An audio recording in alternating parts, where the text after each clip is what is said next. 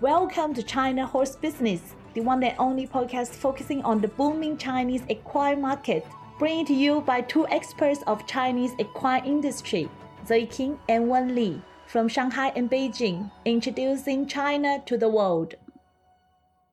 Good morning, Wen. Happy Chinese New Year.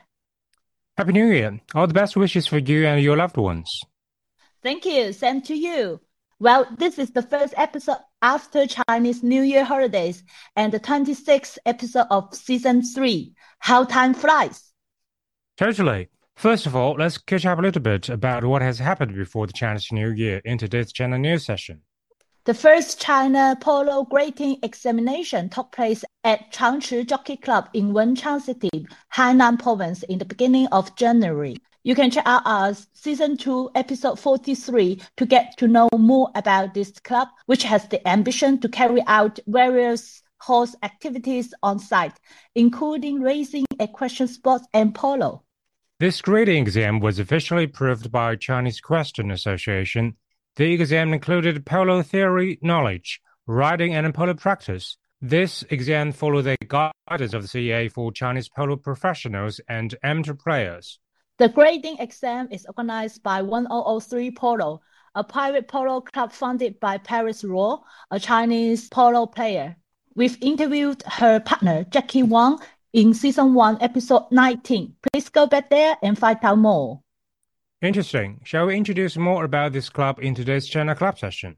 For sure. The founder of the club, Paris Roy, is also appointed as the deputy member of CEA Polo Committee. She is a passionate polo player, used to take part in some international polo competitions and events, very connected with Chinese wealthy individuals and business owners. The mission of 133 Polo is to embrace the rebound of polo in China. They intend to create internationally well-known polo events and brands through training, grading, competition, services, and international resource matchmaking. The highlight of 1003 Polo is definitely their connection with business world. For example, among the 20 polo players who have participating in the grading exam, some of them are the second generation of famous Chinese business leaders.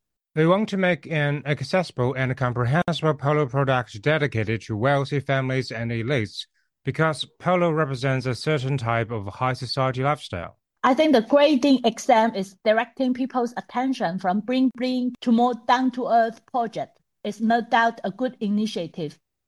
All right, let's dive into our last session, China Story. We asked the 7 classic questions to a Chinese farrier based in Inner Mongolia. Here are his answers.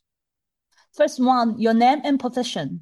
My name is Zhao Xu. I'm a farrier and a teacher in the Agricultural University of Inner Mongolia.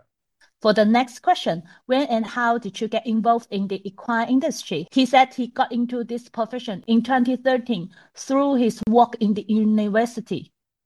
When we asked him why horse is important for you, he said, horse is an integral part of my daily work. My job is to keep the horse healthy. It is essential for me to do so. When it comes to his most memorable horse moment, he said there were so many moments in his life, happy and sad ones. But the most heartbreaking moment is when he saw a horse badly shot. He can almost feel the pain of the horse.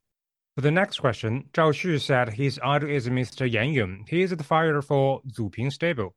He's very serious about his job, always knows what he's doing and does it right. It is someone who he looks up for and exchange a lot on professional level. And on a side note, we introduced the Zuping Stable in Season 2, Episode 26. Go back there and listen to it. So what's the must-have item in stable he will recommend? He recommends the steel boots. They can protect him when he does his work around horses. The safety in stable is crucial. What's your plan in the next 5 years? He said, I want to deepen my knowledge in horseshoeing. In addition, I hope to pass over my experience to my students who can contribute more to the industry in the future. It is such a passionate and precise profession. Totally. I remember we talked to a Spanish farrier working in China named Joseph Martinez Hernandez in Season 2, Episode 44.